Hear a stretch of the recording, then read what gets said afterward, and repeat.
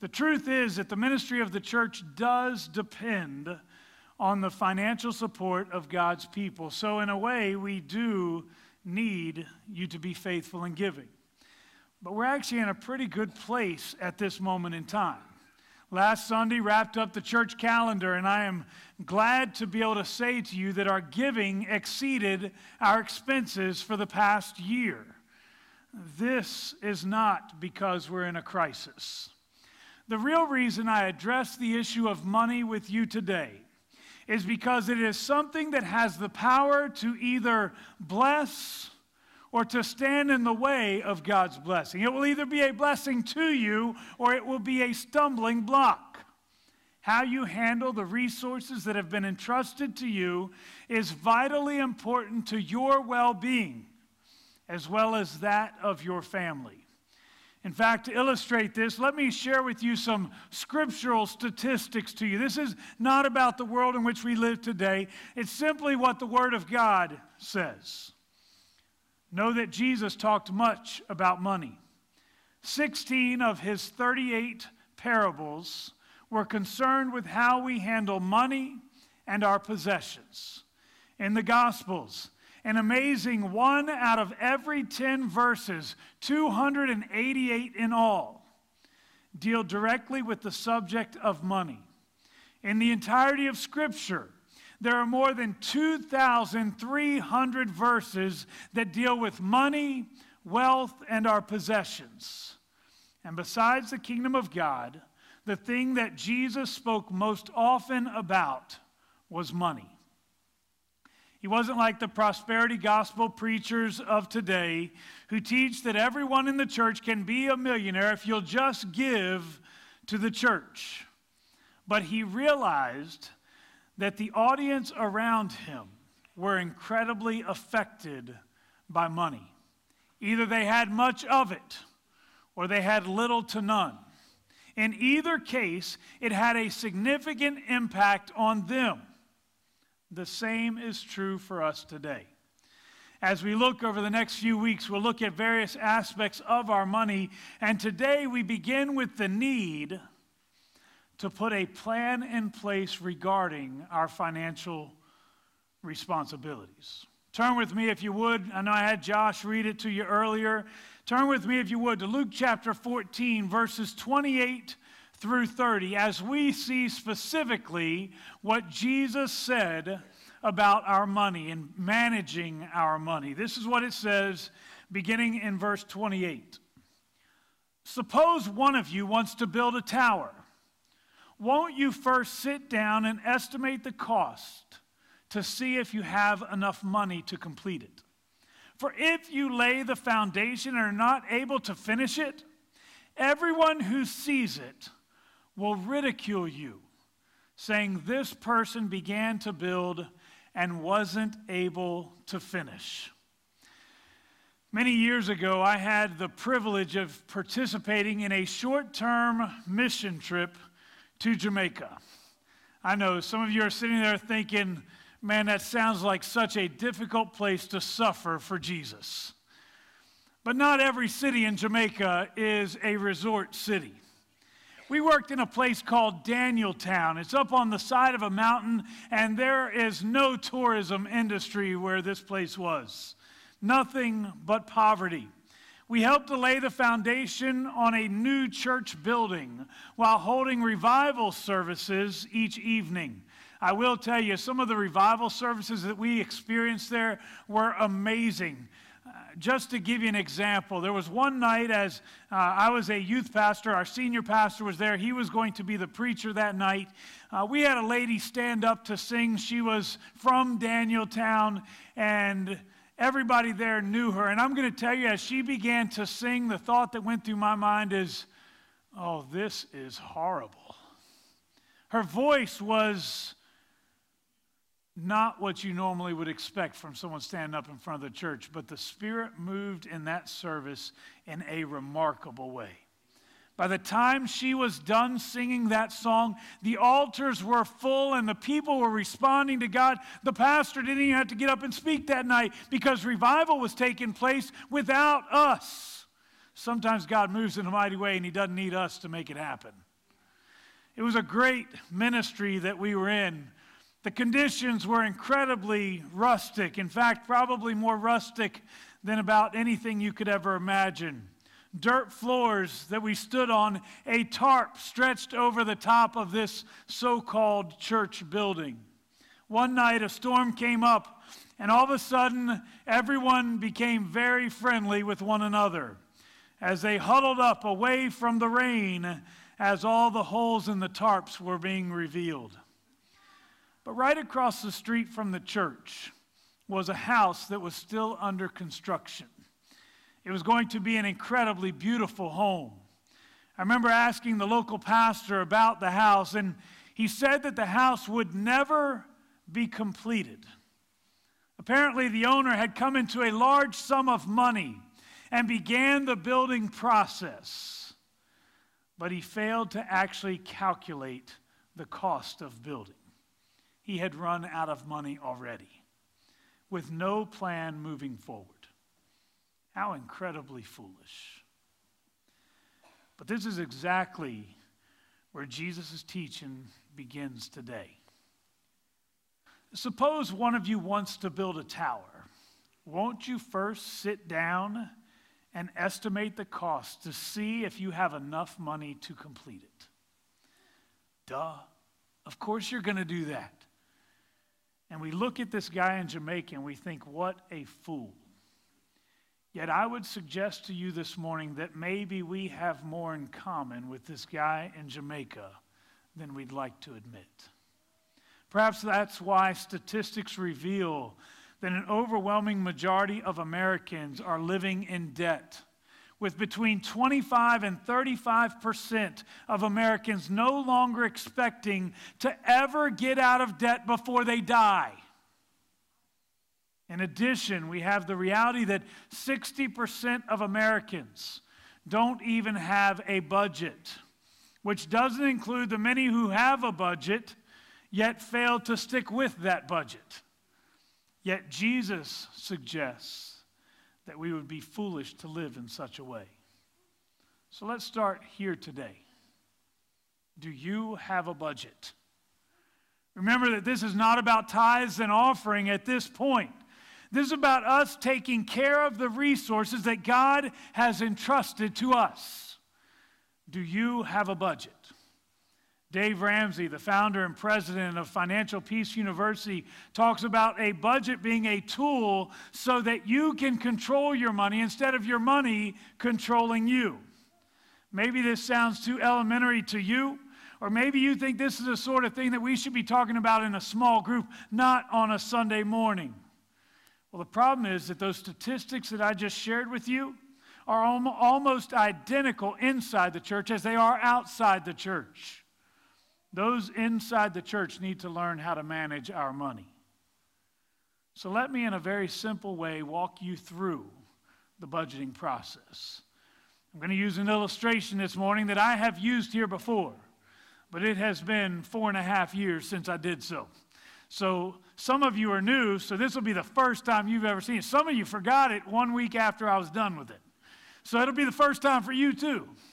And the rest of you probably need a refresher anyways, but I'm going to use these boxes to help illustrate this morning. If you will notice, there are books laying on the floor now, because I apparently just had an accident there, but that's okay. I want to start this morning with your income. As you begin this process of trying to figure out your budget, the first thing you have to do is to identify the fact that you have a certain limited amount of money. Include all of your resources, all the money that comes in. Basically, as you do this, let's imagine that each one of these boxes is 10% of your income. Now, as you look at that, you're probably doing the math and you're thinking, Pastor, you figured wrong. There's actually 11 boxes, which means you've got 110% of your income.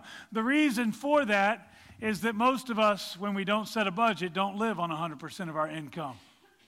We live on 110% of our income. And that's where we run into a red box. Because what happens is so often we spend more money than what we actually have. And it's not because we're trying to do so. It's simply us trying to use the resources that are available to us. And sometimes we begin to use resources that really weren't available to us in the first place. Far too many of us have allowed more money to come out of our income, out of our expenses, simply because we've never paid attention to what our income should be. Now begin to identify what your expenses should be.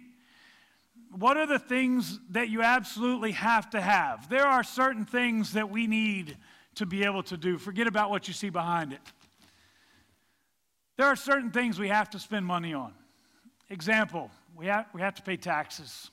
You may not like doing it, but the fact is you're responsible to pay taxes. Jesus himself said, "Give unto Caesar what belongs to Caesar." On one occasion he's asked, should we pay our taxes? He tells his disciples, go fish. And as you go fish, the first fish you catch, I want you to open up its mouth and you'll find a gold drachma, basically a coin that was used in their day and time. Take it and go pay your taxes. I'm not asking if you like to pay your taxes. You have to pay your taxes. So as you begin to look at your expenses, begin with identifying the things that you have to have. You have to pay taxes.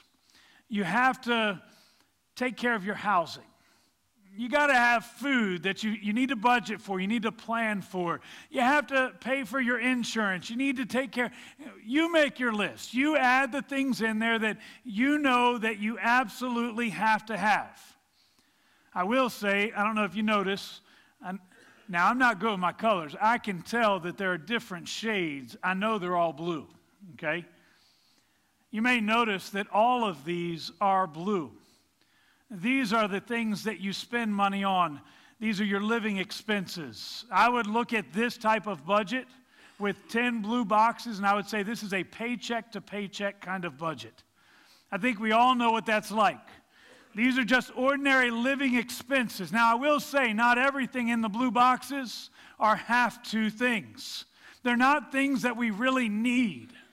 Some of them are things we think we need, but we really just want them. By the way, the root of this is something called Parkinson's Law, which this law states that the more money you make, the more money you will spend. Let me give you an example of this. When I was growing up, we never had cable TV. Okay, some of you are thinking, well, duh, how long ago did you grow up? We were happy to have 3 channels. That was it. And that was when you had the rabbit ears on the back with the aluminum foil and somebody else standing beside it holding it with their right leg in the air just to get the right signal. We were happy with our 3 channels.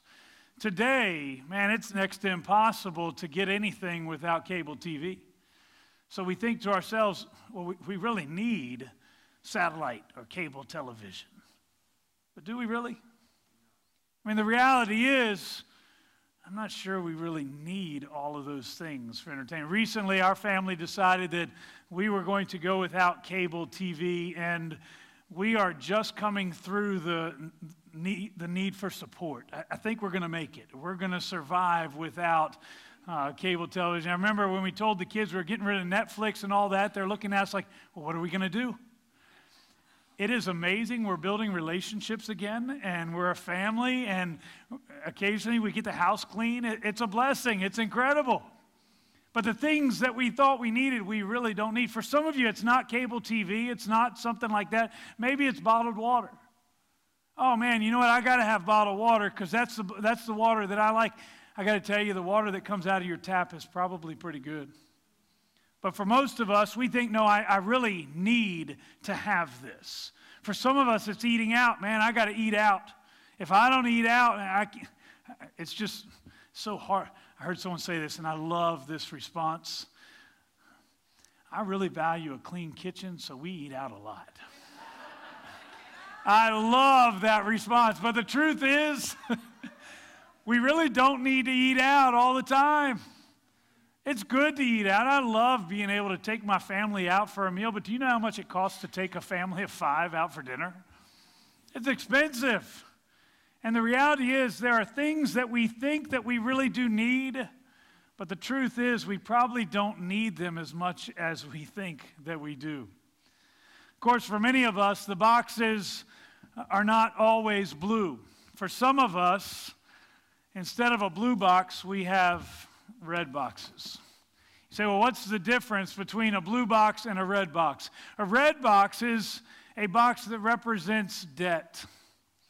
It's us spending beyond what we have, and now we find ourselves having to make up the difference. And that was a very generous, only one red box.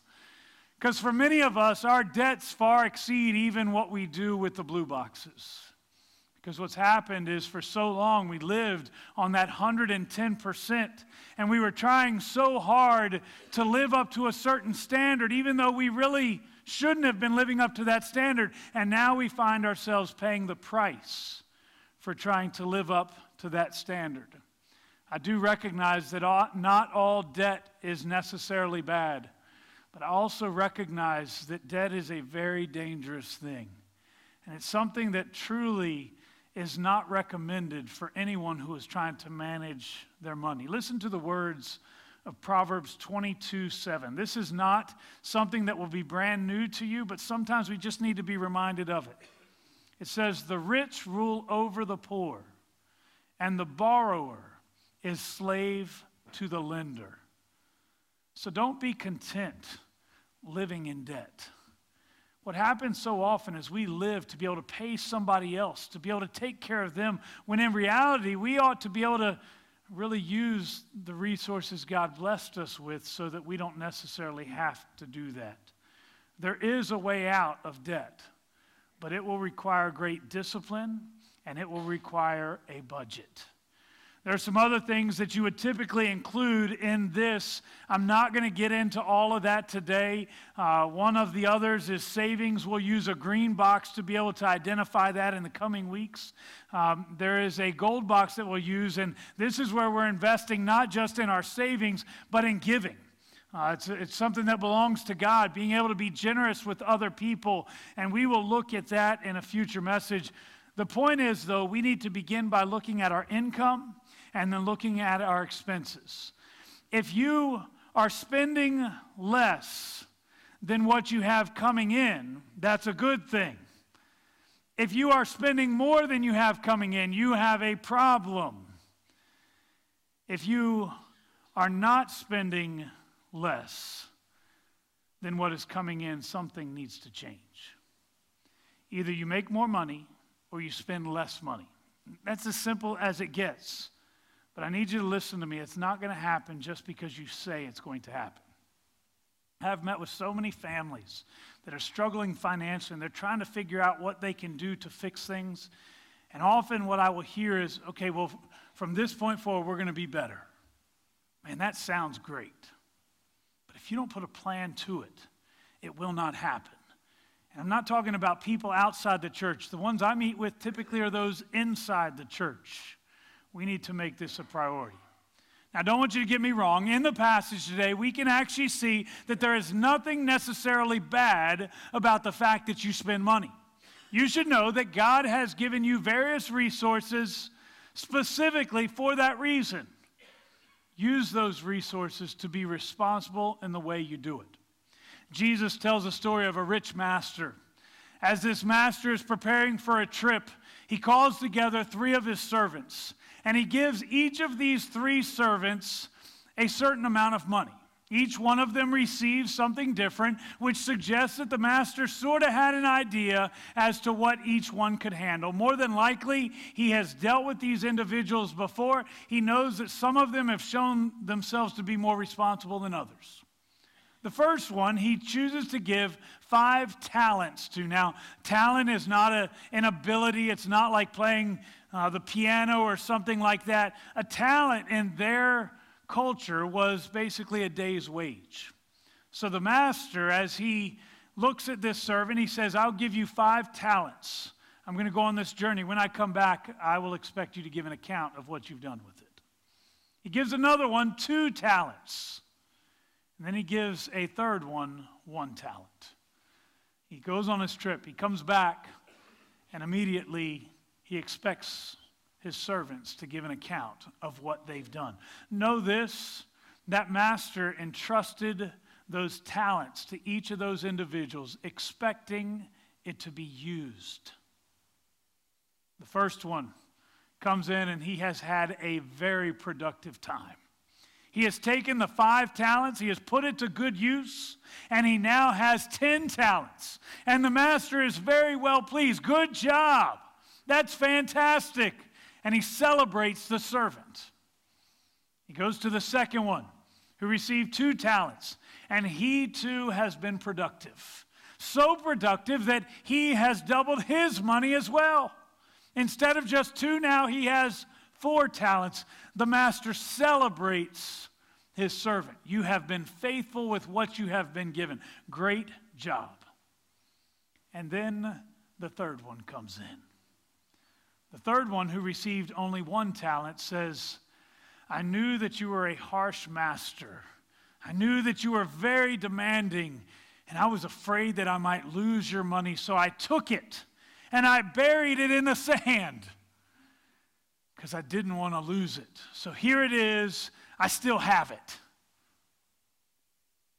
The master is furious. You know, the master could have taken that coin with him. He could have taken that talent with him. If he wasn't going to do anything with it anyways, he could have just taken it with him. He didn't need to leave it. The master is furious. I had given this to you expecting it to be used. The least you could have done was to take it and invest it, and at least you could have got the interest back on it. The reality is that the master has given much to each of us.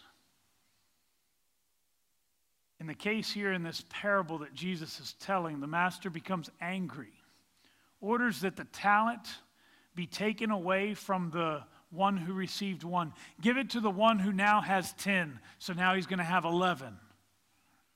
Then he orders that the lazy servant who had not put the money to good use even be kicked out. I suggest to you today that our master expects us to be good with the possessions which he has entrusted to us, to make sure that we're using it in a good way. It's not a bad thing that you choose to spend money, but make sure that you use it in a way that honors God. Everything you have was given to you by God. Every possession, every dollar, every opportunity, even every relationship that you have, put it to good use. Now we're getting away from money. It's not just about money. Everything that you have was given to you by God. When we talk about stewardship, it is not just about financial stewardship. God has blessed you more than you could ever imagine. As he has given you those blessings, you must use them in a way that honors him. Put it to good use. In our original passage back in Luke chapter 14, verse 28 to 30, Jesus does not object to an individual using his resources to build. He simply notes that it needs to be done wisely. There needs to be a plan. And again, I'm not just talking about with money now. In Luke 12, Jesus said, to whom has been given much, much will be required. Certainly there is a financial component to this. But we have been given much, and we now need to be good stewards with what we have received, whether it's money or it's something else. The last thing that I will say this morning is this. Failure to be a good steward will always result in regret and shame. In Jesus' address here in Luke chapter 14, Jesus says that the person will be ridiculed for his or her lack of stewardship because they didn't plan. They started the process and basically they didn't think it through. In Jesus' address, he is calling out specifically those who have finances and they're blowing it. It's like all the professional athletes that make so much money. They're making millions of dollars. Yet they find themselves in financial ruin just a few years down the road. We look at them and we say to ourselves, you had it all. You had everything you needed, but you've wasted it. But it's not even just that we will be ridiculed by others for our waste. We actually look upon ourselves and we're filled with personal regret. I'm not talking about what other people do to ridicule us, but we look with personal regret. What was I thinking? I had so much opportunity, so much potential, but I've wasted it. From a financial perspective, let me start by asking you what are you doing with what God has entrusted to you? I'm not saying that you can't have your bottled water or that you can't eat out every once in a while. I'm just asking you to evaluate what kind of difference you're making with what you've been given. Maybe you've wasted some resources. Maybe there's already some regret and shame. I don't know, maybe right now you're making $50,000 a year and you're thinking, man, I could be doing an awful lot with this. Are you doing it? Are you being a good steward with what you have? Maybe today you have some regret and shame. What will you do with the resources that you currently have at your disposal? Not what you've done already in the past, but from this moment forward. Will you add to the regret and shame? A year down the road, will you look back and say, well, you know what, I'm in no better place than what I was last year at this same point? I'll tell you, when I turned 46, I am 46 years old. I was actually 3 days before my 46th birthday. I looked in the mirror and I thought, it is time to do something about your body. And I have begun to exercise and to eat a little bit better because my goal is to be different by the time I turn 47. I'm serious. I want to physically be in a much better place than what I was on my 46th birthday. Well, financially, we ought to be able to do the same thing. Take a snapshot of where you are financially. What are your financial goals? How are you doing with it? Are you achieving those? And if you're not, how are you going to be any different next year? Do you still want the same regret where you're looking back and thinking, man, I have wasted opportunity after opportunity after opportunity? Do you want that same regret next year? Do you want to be able to look back and say, I am accomplishing the things that God wants me to accomplish? I am being a good steward. I am using the resources He gave me in a way that honors Him. Or are you content with the regret and the shame that comes with it? Maybe today you need to come up with a budget. Maybe you need to spend less money. Maybe you need to make more money. Just know that regardless of what you do, you have a responsibility to be a good steward with what you have. Now I'm going to move away from financial, from a strictly spiritual perspective. Let me ask you what you are doing with the many things that God has entrusted to you. If you're a person of influence, what are you doing with it? If you have gifts and abilities, what are you doing with them? If you have great physical health, how are you using it for Christ? If you have a strong spiritual heritage, how are you replicating it? What are you doing with the things that God has chosen to bless you with? You've got enough shame and regret regarding your wasted opportunities of the past. Don't create anymore. It is time to use the resources at your disposal so that you can make a difference for Christ. He didn't give you those things just so you could bury them in the sand. He gave you those things so that you could put them to use, so that you could make a difference. He could have taken them with him. He didn't have to give it to you. He chose to give it to you because He trusted you with it. What will you do with it? I referenced Luke chapter 12 earlier where Jesus says, to whom has been given much, much will be required. It is time to become the steward that God expects you to be. Financially, yeah, that's a part of it. But spiritually, we got to go beyond that. God has blessed us more than we could ever deserve. What will you do with His blessing? I'm asking everyone to bow your heads and close your eyes with me. Father, as we come before you today, Lord, we recognize that you have been very generous to us. You have been faithfully generous to us. Lord, I pray right now that you would help us to respond to your generosity with good stewardship. Where we have been wasteful, Lord, I pray that you would bring forgiveness. Maybe this doesn't seem like something that needs forgiveness, but it certainly carries with it shame. And I look at this and I think we do need to be forgiven, for we have been wasteful. Lord, I pray that you would help us to use the resources you have entrusted to us in such a way that this world could be changed. Lord, I pray financially that we would be faithful to use our finances for your glory. But I pray that you'd help us to go beyond just our money. Lord, I pray that you'd help us to look at our heritage, look at our opportunities, look at the gifts and the talents, look at the relationships that we have, look at all of the things that we have been blessed with. Lord, I pray that you would help us to be good stewards, to use it in a way that truly we could change the world. Lord, I pray that you'd help us not to have to look back a year from now with the same regret and shame, thinking to ourselves, if only I had made better use of what I had. Would make us like the first servant or even the second servant who chose to use the resources given in a way that would honor his master. May we also be like that. Again, we thank you for your grace. We look forward to seeing how you work in us. May we be people that are in a position worthy of blessing. Make us responsible stewards. In Christ's name we pray. Amen.